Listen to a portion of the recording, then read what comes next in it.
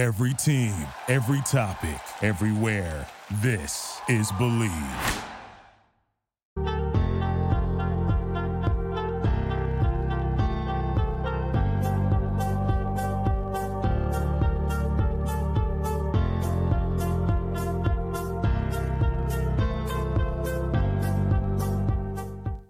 Good evening, Razorback fans. Welcome to the one, the only Hog Talk podcast, part of the Believe and Buzz Radio Networks. We're coming to you live from the Sterling Soap and Roaster Studios, and you can also hear us on 106.7 in Central Arkansas. So please like and rate and review our podcast. And all live shows are presented to you by Arkansas Brewing Company in downtown Ozark. I am Porter Hayes. Alongside me is Adam Hall. We're also brought to you by Bet Online, where you can get all the latest odds, lines, and matchups for football, baseball, boxing, golf, and more. Bet Online continues to be the fastest and easiest way to place your wagers, including live betting and your favorite casino card games available to play right from your phone. Head over to the website or use your mobile device to sign up today and get in on the action. Remember to use the promo code BLEAV for your 50% welcome bonus on your first deposit. Bet Online, where the game starts. And before we get in all the craziness of what was today with the bombshell of Dan Enos, we want to congratulate the Arkansas soccer team on winning. They have clinched a share of the SEC regular season title. They're fourth in the last 5 years. They are number one overall in the rankings, and then South Carolina is sitting at, I believe, 5-0-4, and with the points right now, Arkansas has 22 total points. South Carolina has 19. With Mississippi State coming to Fayetteville to close out the regular season on senior night. So if you want to go see them play, Anna Potagil, one of the pillars of the Arkansas program, man, that'd be an awesome way to send her out in her career, her regular season career at Arkansas, to show up for that game. But moving on to the task at hand, and Dan Enos has been let go by the University of Arkansas. They are to owe him $2.8 million of his buyout, which we'll get into more buyouts here on in the show. But Adam, bombshell dropped on us this afternoon. What was your initial thoughts of the firing? My initial thoughts were it's about time, just with the way that the offensive, somebody had to be the one to fall on the sword, if you will, and it was him. I didn't quite know when it was going to happen / if it would happen, based on Coach Pittman's comments yesterday that he didn't want to talk about it. And, when they asked if there was going to be a change this coming week, with his tone and demeanor, you kind of expected something was going to happen. I just wasn't quite sure of when. Yeah. So I think if it was, rather than drag it out, it was one of those, if we're going to do it, we're going to do it. Yeah. And thing is, with today's landscape college football look, they named Guyton the intern. Now he's intern OC. He's never called a single play in college football. So we got to keep that in mind. I mean, I'm not setting him up for failure. This is an intern deal, but we got to know where things are continuing to go on this win-loss thing. So if they go and say they beat FIU but lose all their other SEC remaining games, it's not on him. I mean, let's see what he can do. But, there's a lot of questions about this. My interpretation was he knew the answer yesterday, but of course you got to wait till it's, they can not publicly, but, say it. It's just the fact that I don't think he's a scapegoat. I think Kennedy was a scapegoat. I think a lot of people were hard on him. And when we talked to Mike Irwin, he told us they blocked fine last year. It's the scheme. And when you go to the scheme, that fault, he's one up from Kennedy, is Enos, and you see the play calling and stuff. But, Pittman's not off the hook, though, yet.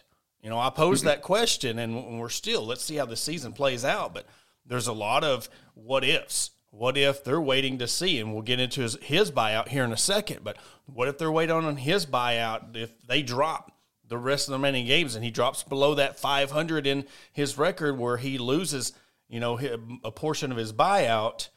again, there's a lot of questions to be asked, but I want to address the question between right here. Do you think it's between him and Keep? I don't think KJ was ever in the consideration. Again, KJ has shown inconsistencies. A lot of the play calling or the poor execution, you still got to put on his feet as well, because there was throws. And again, in the second part of our show, we'll get into the game itself and but right now I want to talk about the firing and buyouts and stuff. So if you've commented before the break on the game itself, we will definitely address that in the second part. Yeah, I think big questions are going to be what is Guyton going to be like as a play caller? I think being under, and I don't like bringing up Kendall Briles time and time again, but now you have to, because that's whose wing Guyton has spent the most time under. So, the question is like, are we going to see more of that one read RPO that we're accustomed to seeing these last few years? Yeah. Because obviously it hasn't worked with the offensive line holding up, with KJ being able to go through 3, 4, 5 reads. It's just been, it's not doable. You brought up a great point on that. And when it comes to the one read, if you're not blocking enough to where he's having to make these 2, 3 read systems, of course, that's what you have to do with your system. And that's what somebody had mentioned about Briles. So, Briles has a complex offense. Well, he made it to fit KJ. And sometimes as an offensive coordinator or a head coach, your ego comes into check. You have to check your ego. What's going to make you win? If you're, and this has nothing to do with KJ.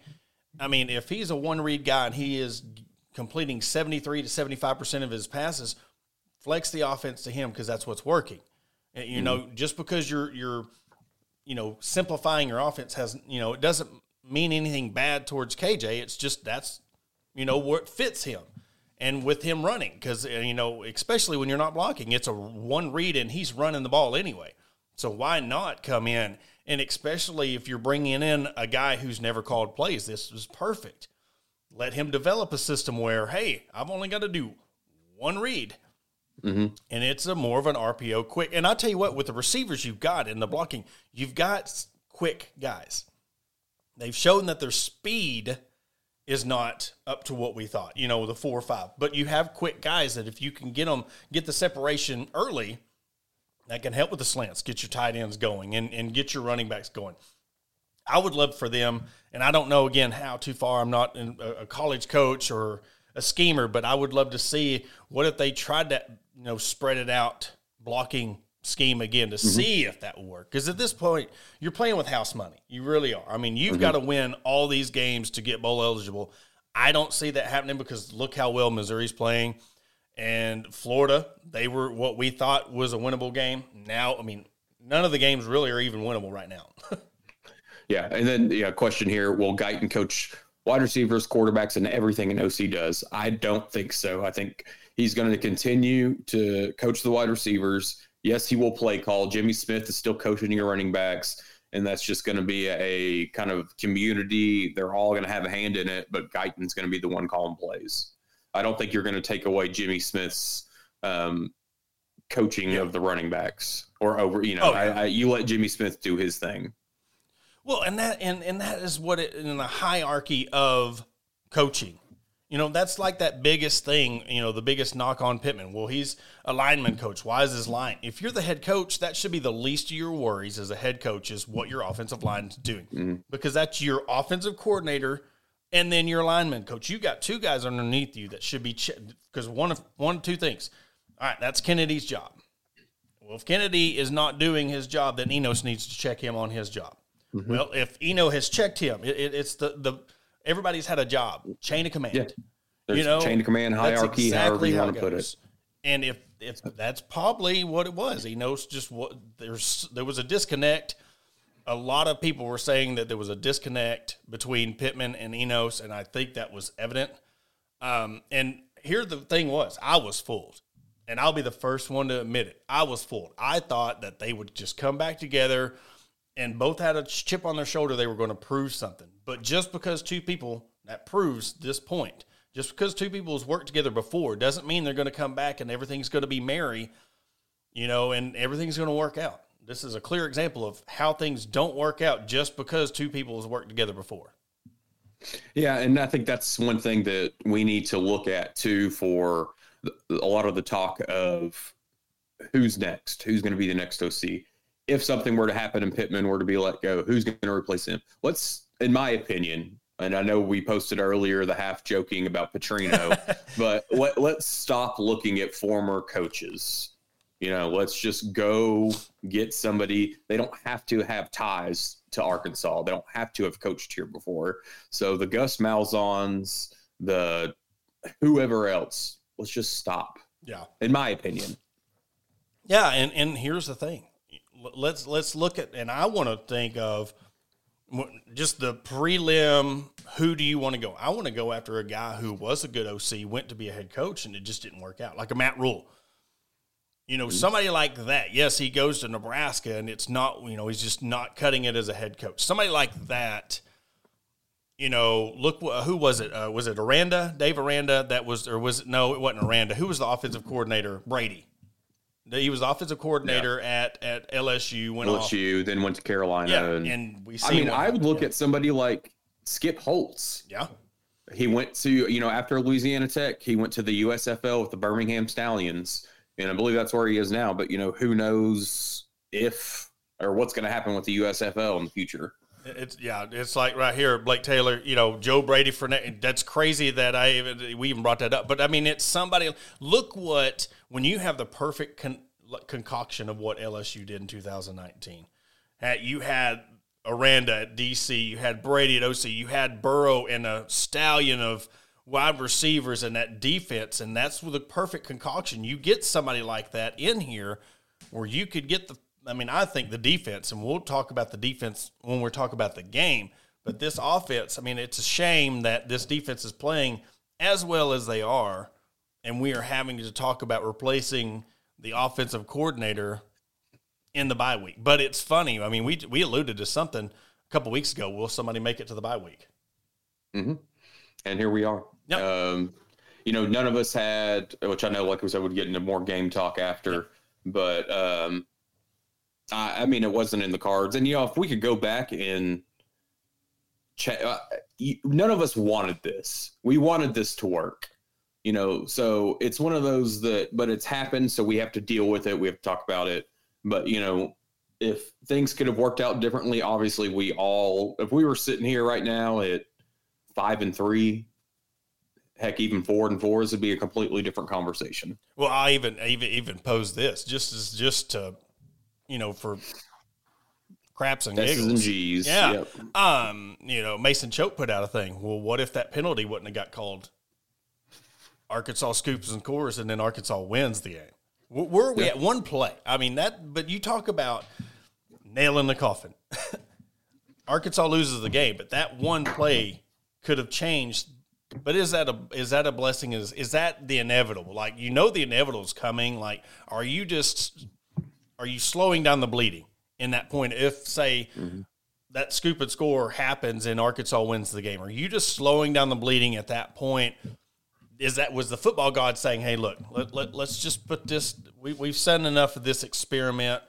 Mississippi State's going to win the game, and we're going to be looking for it. If that scoop and score happened and you won the game, 10-7, fact is the offense was still atrocious. Mm-hmm. So I think that would have just prolonged the inevitable. And that's what I'm getting at. And this fans and listeners in the comments. And when I don't know. It might be too late. I don't want to rehash it, but so I'll ask it now. If Arkansas won the game, if that penalty does not get called and Arkansas wins, are we having a totally different discussion today? Or tonight, I should say. That's a legit deal. It is. And I think we'd be in that boat of talking about who should be fired versus who was fired. Mm-hmm. Because, that would have just been, putting a Band-Aid on it. But, go into the bye week, hope for something else. And then, I feel like he was going to get terminated sooner or later. Yeah, and I want to see, again, and Avi Green and Kenzie Nichols both bring up Kennedy, and we've talked about this before, but I want to bring it up again, the fact that I want to see what happens with this new OC before we totally just place the blame on Kennedy, because me and Adam were talking before the show, and I'm like, when things aren't going, they're going south. They see things going a certain way. It's like, okay, who are we going to fire? And we're looking for, all right, we see the offensive line, so immediately go to the offensive line coach. That's the weakest link. And then we seen how the fire progressed into Enos, and now we seen how it's a dumpster fire and Enos is gone. They were blocking fine last year. Under Browse's deal, under Browse's scheme, when they spread out the offensive line, they were blocking just fine. Everybody was running. Look at Rocket Sanders. He was a top returning back. We seen A.J. Green. We seen, what DeBinion could do. So I want to see how he does when they get the scheme back and really get back to square one before I'm ready to call for him to be fired, because we don't know. Because, again, you have a boss to answer for. And if Enos wants you to coach the line to block this way, and that's not his way of doing things, it's going to cause conflict. So before we call for Kennedy to be gone, let's give him a chance and see what happens underneath the different. I mean, what's your thoughts on that? Oh yeah, I mean, you kind of, it's one of those things that if you were to get rid of both of them at the same time, you'd be creating even more issues. I don't think it's one of those that if you were just to cut out Kennedy before Enos and we still had Enos, like, I don't think that would have solved anything. Yeah. We wouldn't have been able to see anything because, like you said, Enos is still going to be calling plays, so the offensive line is still going to be blocking for how Enos is calling plays. And, like we've talked about, like you've brought up several times on our shows, the V that the offensive line has been blocking in this season versus getting in wide stances and spreading out a little bit. Like, we haven't seen that like we had seen in the previous few years with under Kendall Briles. So I think that's been a big part of it. So I don't see I don't think just getting rid of Kennedy would have done anything if you didn't get rid of Enos. Exactly. I mean, you plug and play a coordinator or a lineman or position coach, I should say, and you're running the same scheme. Because look, man, I'll just bring up one stat, and we won't talk about the game until after the break. But I mean, KJ Jefferson was 19 of 31 for 97 yards. He completed 19 passes. And 2 of those were for 30 yards, yeah. So that tells you where everything else went. So, I mean, it's just you look at, I mean, the whole this was the I want to say this was the 2.0 of the Western Kentucky game. This was that game that, okay, enough's enough. It's time to make changes. And again, I don't think Pittman's safe. I don't. Because, look, everybody looks at how many coordinators he's been through, but I think you alluded to the point. When you get up on the stage, you're getting paid $6 million. With all you got to do is get 7 wins and you get a bonus. And now you're on the heels of not even make it to 500 as a head coach in the SEC, where your buyout goes down. And to not be able, what was you thinking? I didn't know what to do. If this is the SEC. You're in year 4. This is game 8, year 4. You have to know whether, and the thing is, if you're confident in your decision and you make that decision and it's a wrong one and you can answer for that, I would take that opposed to you're getting up there saying, I don't know what to do. Well, I think we could have put Cam out there for a field goal. You know what I mean? It's just. That was my biggest question. Like, so that whole sequence and then what he said after the game, because you get the delay of game. Okay, that pushes us from 51 to 56-yarder, which is his career long. But at the same time, we've seen it in practice and pregame, and I know it's a totally different situation, him kicking 60-plus yarders. The announcers even said when they were coming off the field for us to go punt, it showed Pittman and Cam Little talking to each other on the sideline. And the commentator made the comment that Pittman has said that he trusts Cam Little to be honest with him, that if he doesn't feel like he could kick it, or if he doesn't like the setup, he doesn't like the conditions, et cetera, et cetera, et cetera. So hearing that, but then him saying he didn't know what to do, it's almost like, so did you not ask Cam Little if he could kick it? Like, you're making it out to be you trust Cam Little to go out there and kick that, and then you're coming back and saying you didn't. Like, it just doesn't make sense to me. Well, and you're contradicting yourself too. Don't sit there and say that, you want to have this conversation with Cam Little, but how many times and how many people were screaming at you to run it under center? And two out of they 3 for 3 on the under center first down? They didn't. Mm-hmm. I mean, they have been stopped one time when they go under center. I mean, how long did that take? I will say, if that's truly what happened with Cam and he went to his kicker, how confident are you in making this kick? Because it is, and it's not like a chip shot. I mean, but still yet, it's like there's sometimes where you got to start making these decisions, and I don't know if it's the fact that he's been able to get away with it for so long. He was able to fall on people like Kendall Browse. He was able to fall on people like Odom. And now you have, Enos and Kennedy's. Now people are starting to sift through the weeds, and it's starting to get to him. We're starting to run out of options. Yeah, and I think if you look at it too, and I hate just to constantly go back to former coaches here, but let's look at Odom's time here. Him and Pittman went on a walk every single morning. That was well documented. They talked about it. How much, as an associate head coach, did Barry Odom? Did he do more behind the scenes than we thought? Yeah.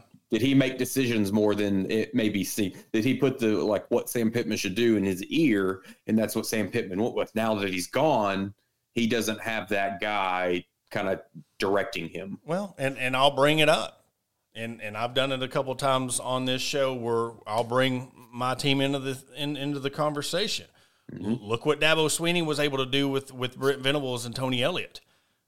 And he had two offensive coordinators, Scott and Elliott, and then he had Venables. Well, we know how much of that defense led to those Clemson championships. And now Venables is OU doing really good now. Look, Clemson's 4-3 with an atrocious offense.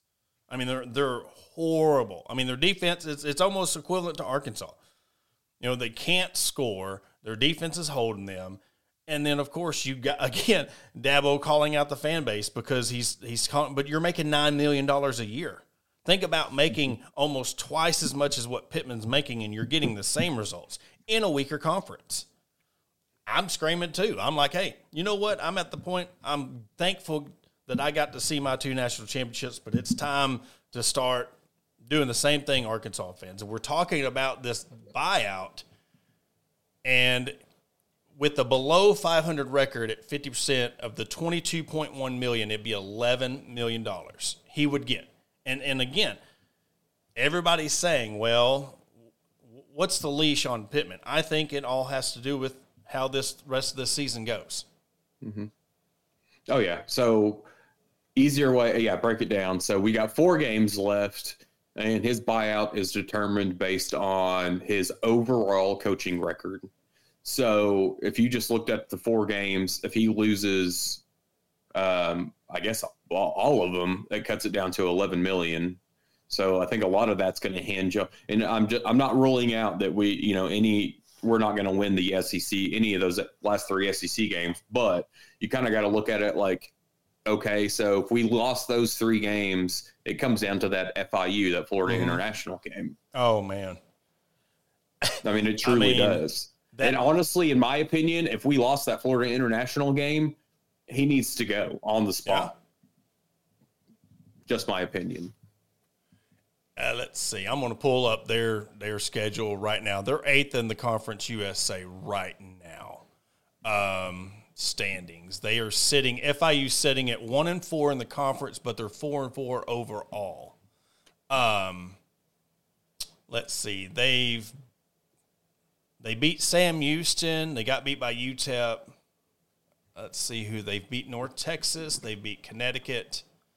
They beat Maine. So I'm telling you, if you're going to let a team that has lost to La Tech, they have lost to Liberty, New Mexico State, and UTEP, that's going to be one of those. We'll bring up the whole Western Kentucky deal again. That has to be a win. And, it's like Western Carolina. No, I was saying Western Kentucky. I was meaning it would be like a Western Kentucky type game okay. when I got you. Yeah, when the third string, Ty Story come in and smoked Chad Morris. Yeah. Yes, that's what I was talking about. Yes, I got you. But man, I think the fact is, and I want to say something about, like the people wanting, this is just a question to the masses about Sam Pittman. We're talking about, yes, when he got here, we were in the basement. He brought us out of the basement. So is that worth going back to the basement? And I mean, if he loses out this year and you give him another year and he does the same thing, that's the thing. Now we're going to be looking back, man, I wish we'd have done this last year. So you're at a gamble. But that's where we are right now. And I think when you're paying somebody that, if they lose out or if he gets to that 11, but if he ends up winning, I think next year is going to be his last year no matter what. I think this has to do with the money situation. They don't want to pay him his full buyout. And if he continues, if he loses out, he's definitely gone at the end of the year. Well, and I don't know how much truth there is behind this. And, it's been talked about, I think, behind the scenes a little bit. But there's been questions asked that if he were to retire at the end of the year. So, that's if he made it through. He could make that decision. I'm not saying that's going to happen. I'm not saying that that's even been talked about. It's just, that's another realm of possibility of things. And maybe he feels like it's time to step down. Well, and that's what one thing Mike Irwin alluded to. He doesn't think he'll get fired. He thinks that it will be a gesture in the end, no matter what, and it's looking that way. In the end, if things does not work out, I think we give him that due of retiring as a thank you for bringing us out of the cellar. Thank you for giving the fans a 9-win season, a bowl win, SEC wins. While the foundation's it's still set. It's shaky, but it's not crumbled. Because if you give them another year, you risk crumbling the foundation. Now you're starting way all over, and you're a year behind where you thought you should be on a coaching search. Mm-hmm. So, but we're going to take a quick break. After the break, we're going to break down the Mississippi State game, talk about, again, rehash some things, talk some more things out. But we'll be right back after the break. Attention DIYers and home improvement enthusiasts. Are you searching for the right tools and the supplies to tackle your next project? Look no further than Mentor's Hardware Store. With locations in Ozark, Alma, and Clarksville, our vast selection of hardware and building materials is sure to have everything you need, whether you're fixing a leaky faucet or building a new deck. Plus, our knowledgeable staff is always on hand to offer expert advice and guidance. And with our competitive prices and convenient online ordering, Mentor's Hardware Store is your one-stop shop for all your DIY needs. Visit us today and let's build something amazing together.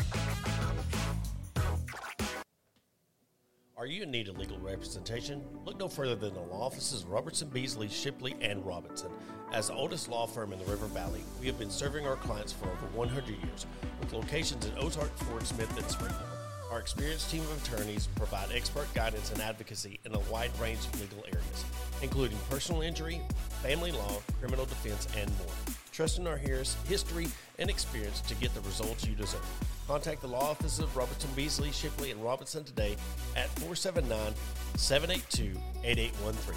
That's 479-782-8813. Are you looking for a place to grab a cold drink and some delicious food? Look no further than Arkansas Brewing Company.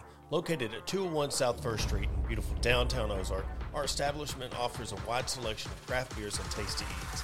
But what sets us apart is our welcoming atmosphere and friendly staff. At Arkansas Brewing Company, you'll always feel like part of the family. So visit Destiny and Christopher Brockett and staff today and see for yourself what makes us the go-to spot for locals and visitors alike. Arkansas Brewing Company, come for the drinks and stay for the friends. Searching for premium brewery products that will take your daily routine to the next level? Look no further than Sterling Soap Company. Our handmade soaps, aftershaves, and balms are made with only the finest ingredients that give you the ultimate grooming experience. With a variety of scents to choose from, there's something for everyone. Plus, our products are crafted in small batches to ensure the highest level of quality. So why wait? Visit www.sterlingsoap.com or visit our retail store at 16 West Walnut Street in Paris, Arkansas. Shop our collection and discover the difference for yourself. Upgrade your grooming routine with Sterling Soap Company. And want to welcome you back to the Hog Talk podcast. And going on to the game against Mississippi State, and I just want. It was like I even put a thing out there. It's like it was a pillow fight. This is one of the. I thought I was watching a 11 o'clock Big Ten game in the wintertime. Both teams couldn't move the ball, and that's what gets lost in this. And this is the sad part. And I want to spend the next minute or two, talking about the defense. And as bad as this season has gone, the defensive has never wavered. Yes, they've given up yardage and given up points, but who hasn't? But for them to hold Mississippi State to no points in the second half, you only gave out a touchdown in the second quarter. I mean, their quarterback was 8 for 12 for 85 yards. Their leading rusher had 60 yards rushing. And that was your quarterback. So, I mean, your quarterback, dual-threat quarterback, had 145 yards total offense. So, you got to sit there because I'm telling you, we're hearing Enos and Pittman and all these things, but we still have to remember there's two sides to this, and we have to congratulate the defense and sit there. I know it's not the most important thing you want to do right now, but we still have to sit there and congratulate the defense on what because they're withstanding this too. And for them to still stand strong and be like, have pride in their defense, because you know what? That shows you the difference between, are they fighting for their coach because they know if things are going south, we'll just get rid of everybody and start over. This defense is fighting for their coordinators. They're fighting for each other, and I commend them for that. Oh, yeah. The defense is doing everything that they could possibly do to try to win the games for this team because the offense hasn't been able to get it done. Like we were talking about the scoop and score. There's a lot of things in the game yesterday that could have completely changed, obviously, the outcome of the game. On the first drive for Arkansas, if we had scored instead of kicking the field goal, but, it was a high snap. KJ went out on the run and then threw the ball low, bad throw on his part, and we ended up having to kick the field goal. Yeah. So, there's a couple of plays that stood out that would have completely, especially with the final score being 7-3, would have completely changed things. And Mike brings up, again, what we're talking about with the play we alluded to before the break of, I want to say that's a subjective call. How many times have you seen a running back run in motion and you're supposed to be set and he stops just for a split second and he call? I mean, there's no way that every time a guy goes in motion that he is set for a complete second. I think that was a subjective call. And it was thrown right there. So it ain't like they scored a touchdown, bring it back but it's still a subjective call. Yeah, and there was other things, too, that in that game with the referees were kind of – the offensive lineman from Mississippi State throwing his helmet off of his head right in front of the ref. The ref looked like he was going to pull a flag, and then he got between the players and he didn't throw it, and then it was just not talked about. Yep. I think somebody brought that up on Twitter. I've seen a video. Everybody saw that. Yeah. And there was a video of that. Somebody pointed – I don't know if it was one of the media members that put it out there, but, yeah, you could see him clearly – coming in it, and it was just he couldn't get the flag out or whatever, and he was like, "Oh, never mind," But that's an automatic. I mean, even if your helmet comes off inadvertently, that's an automatic. You got to get off the field for a play, correct? Mm-hmm.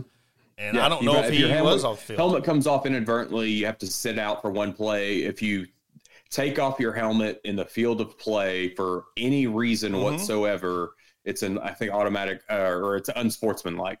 Yeah, because even if you come off the field. Like if you're celebrating and you have your helmet off, I think that's a penalty as well. Like if you've scored, you can't take your helmet off outside. Yeah, it all flows together. Yeah, and Billy Story comes, how about just using the interim offensive coordinator until KJ Jefferson leaves? Because at some point, Arkansas will have to start another rebuild. Well, yes. I mean, we're in midst of the rebuild on offense. I'm excited to see what this defense continues to do. And again, credit, we're going to beat this like it's a dead horse the next couple of weeks moving forward with the defensive play and wishing. But, if all it takes is a spark to get something going, but it's at some point, though, too, we're talking about, when people are really seeing the game and they don't have the blinders on of things and looking back at it. And you brought up some of the decisions that KJ was making. I mean, you look at that one throw where he threw it at the guy's feet, 2 yards out on the run. If you look and pan out, there was a guy wide open. Missed the read completely. I mean, that was a touchdown right there on a misread. So if we're going to criticize a flag that could have turned to a touchdown, we got to sit there and look at, well, if he would have threw it to the receiver that was just to the right, read the receiver, that's a touchdown. I mean, it wasn't like it was a 10, 15 yard. I mean, I don't think they were on the 4 or 5 yard line and something like that, and threw it at the guy's feet. So, I mean, you got to, and look also, when guys and commentators are sitting there talking about you're showing up to games in the Louis V bag and you got your suits on and then you play, man, that's not a good look.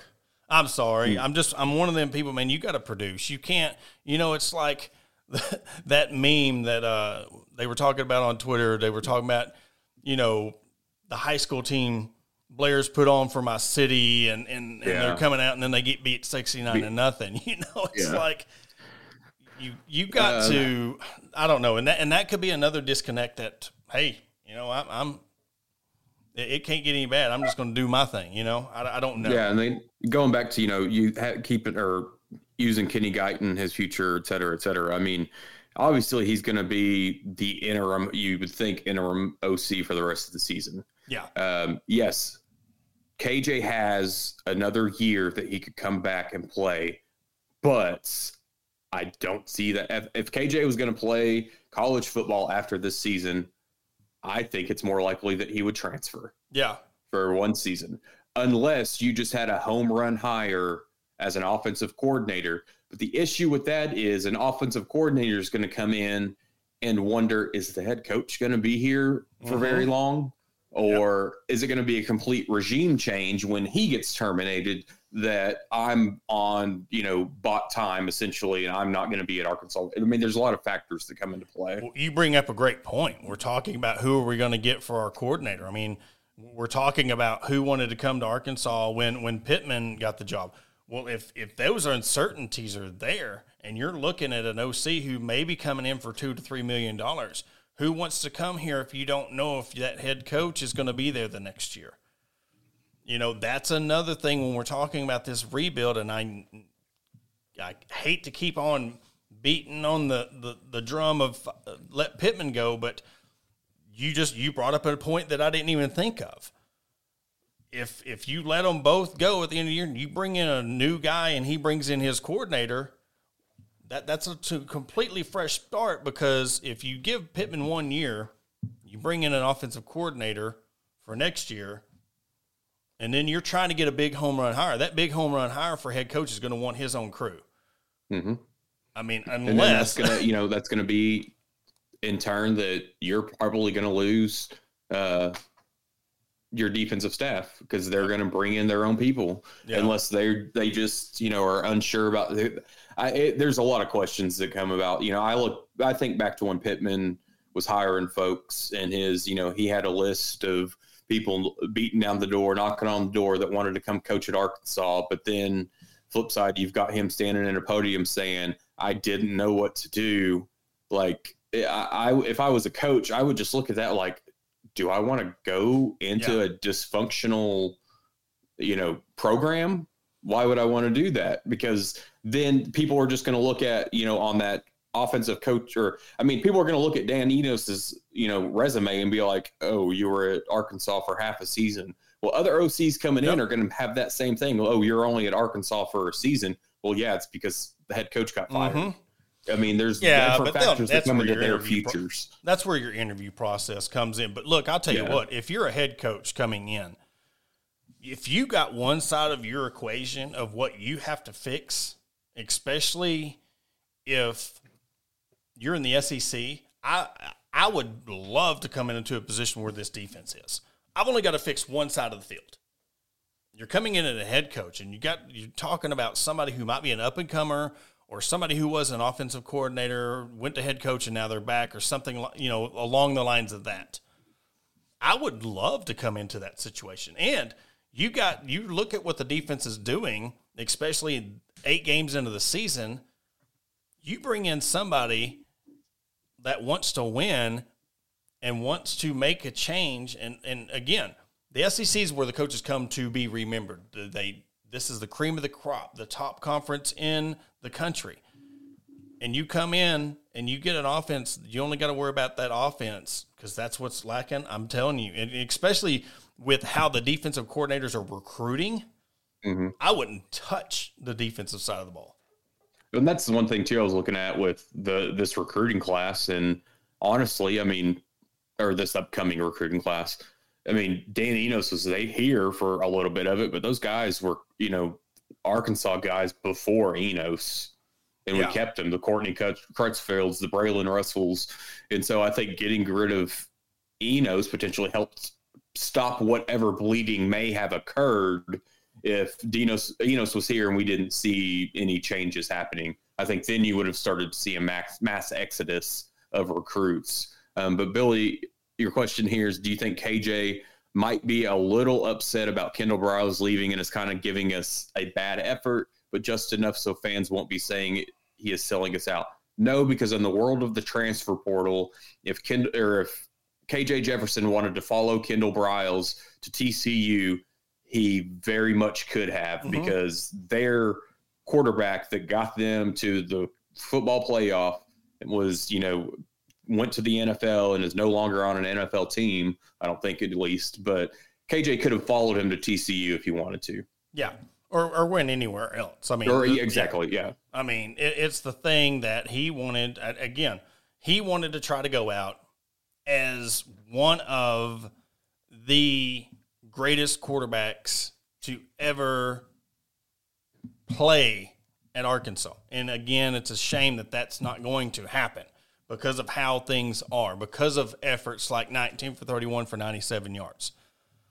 I don't care how many wins or how many records you break. You go on, your wins mean something, and to have the year that they're having, that's where does he try to make amends and come? That's the only reason why I would see him coming back is NIL, and he wants that 5th year, because who wouldn't want a 5th year or a redo, a reset, to be like, all right, we got these people coming in, let's see what I can do at this school and see if I can somehow make the best of it. I don't know what's in his mind, but that would be the only thing I could think of him coming back next year. Oh, in that aspect, the NIL changes the landscape of things, because let's, call it like it is. He's not going to the NFL to play quarterback at this point in time. Yeah. So if him to get paid next season, it's going to be from NILs. Yeah. And the figures that we've heard and the rumors of the figures that we've seen and heard, that I would stay for that too. But it's at the point of moving forward with this program and going into these final games, you've got to, what can be salvaged of this year? What can, you bring in a guy that has not played, called any plays. What's the morale? You got a bye week to really and that's another reason why I think you let Enos go when you did. You give the intern Guyton, a full 2 weeks of prep for your next game. That's the most time you give anybody. If you're making a change, you do it now. It's inevitable. Quit dragging it on. And now you've got a guy coming in, and again, it's a win out or no bowl game. Yeah. So, it just sucks that guy's first game is going to be against Florida. Yeah. And Jacob here, KJ has regressed badly. He did not prepare himself for the season, and you can tell. This makes you wonder, and this makes you think. This makes you question how much things before the season were just all hype. Because if everybody would remember, KJ went to San Diego to train, to work on his game, whatever it was. He was in San Diego for a little bit, I think few weeks, if not longer, whatever. So I don't think he wasn't preparing. He couldn't work out necessarily with the team and the players because of NCAA guidelines and rules and regulations. So he went out with a personal trainer in San Diego and did his own thing. Yeah. But on the other hand, I don't have an argument for that, though, because he has regressed. He has, and then that's the thing. Like, yeah, but it's something about Arkansas players going to California and never coming back, or coming back later. And, it's just crazy. You look at 3 of them now. You're going to California to prepare, and, you're seeing what's going on. And, again, I don't know. I'd hope, and you could see by some of his facial expressions and stuff, he's irritated, and he there's times where he has put the team on his back and tried to make the most out of it. And I'm not saying that he don't care or he's done. It's just we have to, in the praise of it, we have to sit there and say the same thing of decisions he's made, because we talk about the coach and the OC. Well, he's the next line because the ball's in his hand every single play. So, and he, it could go down to that he just didn't get Enos' system. Yeah. When we're getting into the one read RPO with Kendall Briles versus a 2 to 3 reads plus under Dan Enos, I mean, it's completely different. Yeah. So, and again, it's sad that, again, fans were playing tracking. We're talking about, because we want to talk about the last 2 years under Chad Morris and how bad they were. Other than the 9-win season of Sam Pittman, things are just as bad. We're just as turmoil because, we're a year away from even forgetting about that 9-win season. And I think it's already been and gone. But that's the only thing that's keeping his job now. That's what I'm saying, because if next year we're singing the same song and dance, that 9-win season doesn't mean anything. And you lose out. I don't know. You lose out and you play a close game against Florida International or something, he might be gone anyway. I don't know. I think if we lost that FIU game, that's the nail in the coffin for him. But like we both said, because we had high expectations going into the season, but we both did say that this season would set up his future for next season, on whether or not how long he would be here. And that would set the tone for next year. And I even went as far as saying that this would set the whole tone for the football program as a whole. Because I remember, when I stood up for the man. I was like, man, everybody harping on him for being just the cold beer guy and drinking man. And he's going to prove, and he's going to try to prove that he's got a new OC, he's got a new system in, and it's like, where's the production of it? And again, last week I was saying, there's only so many times you can get hit in the face before you start fighting back. And you come out on offense and there was no fight. There's no passion. Other than KJ when he does his runs, and where is the passion? Is the offensive side just completely off the rails? And I guess so, because, and this is something I brought up, and I hadn't really seen a lot of it. And I'm not calling out any players or coaches personally or nothing. It's just an observation that I didn't just think of until now. You made an offensive coordinator move, and I haven't seen one player say anything about it. Usually if there's a change and somebody's made a difference or somebody's made a wrong decision, somebody's speaking out about it somewhere. And if I'm just missing it, a thank you coach post or something. Yeah. And I hadn't, and now unless I'm just looking in the wrong threads or I'm not in, the right algorithm or whatever, I haven't seen anybody say anything about it. So that speaks volumes, because, you've seen defensive players saying, hey, look, we're still in this. We're still showing fight, and they're still showing production. Jared, we can. How much of this blame on? I think it's more complex than offensive line. You've been able to win so many games without just the offensive line.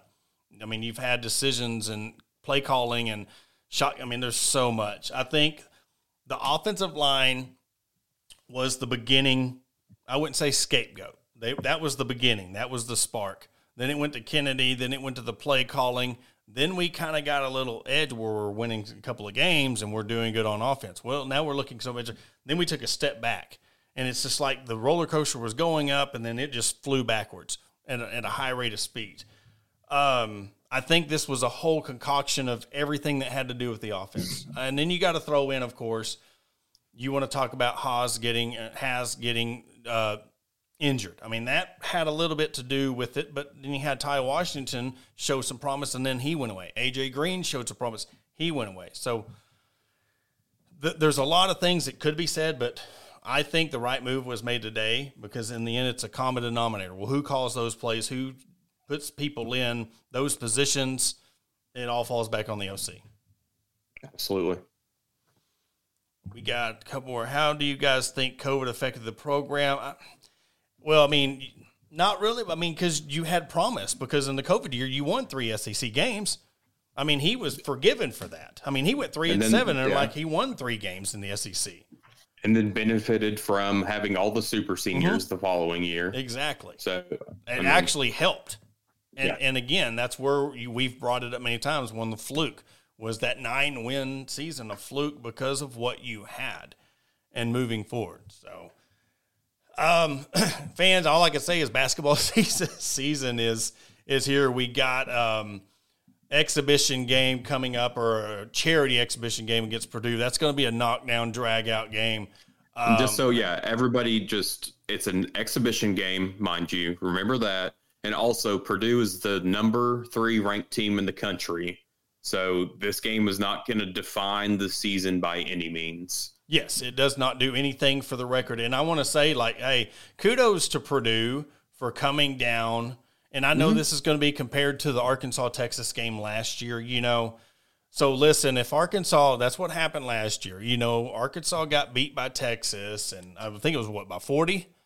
30. 30, yeah. And it's one of the things that – the outcome, it doesn't matter. Arkansas wins by 40 or loses by 40. I mean, this is a charity exhibition, and it's a chance to see this team before the opener Monday against Alcorn State in Bud Walton. So you have 6 games to watch between now and when they go to the Bahamas to play in the Bad Boys Mower Battle for Atlantis.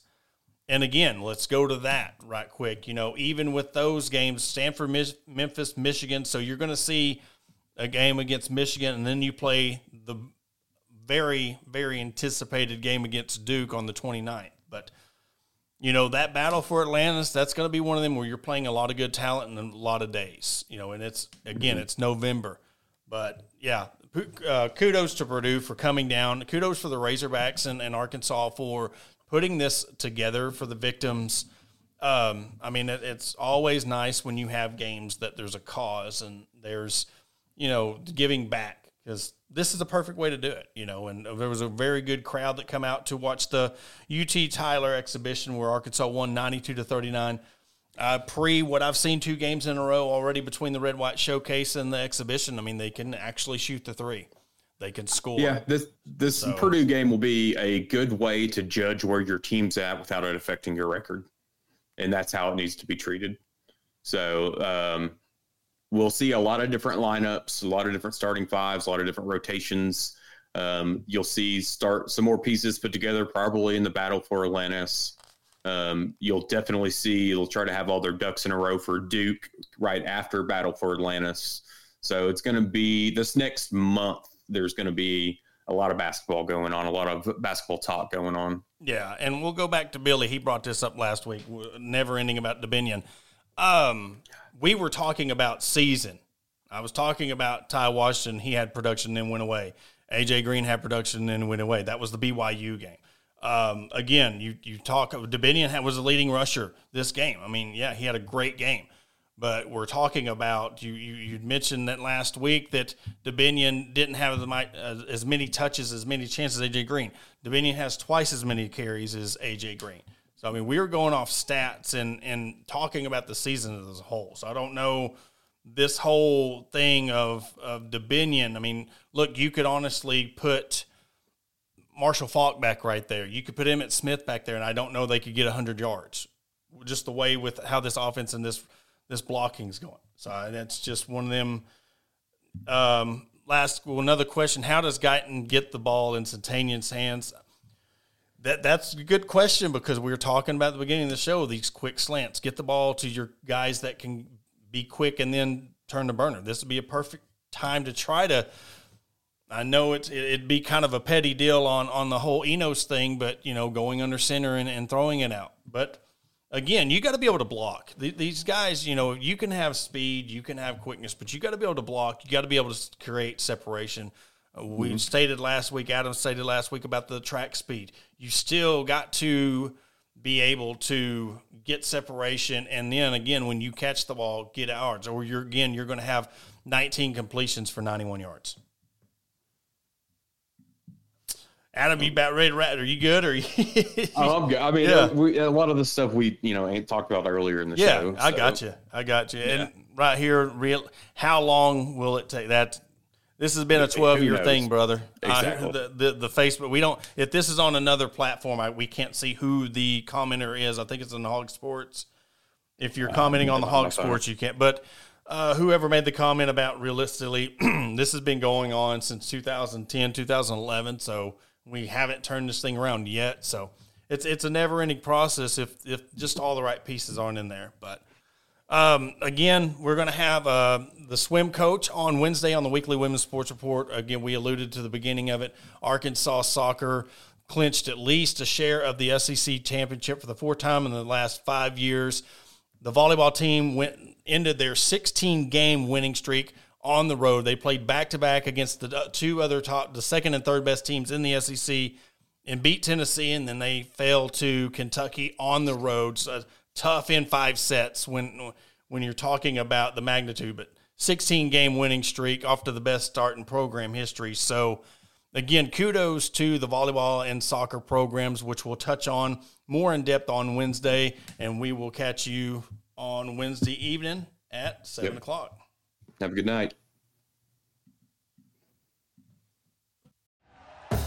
Thank you for listening to Believe. You can show support to your host by subscribing to the show and giving us a 5-star rating on your preferred platform. Check us out at Believe.com and search for BLEAV on YouTube.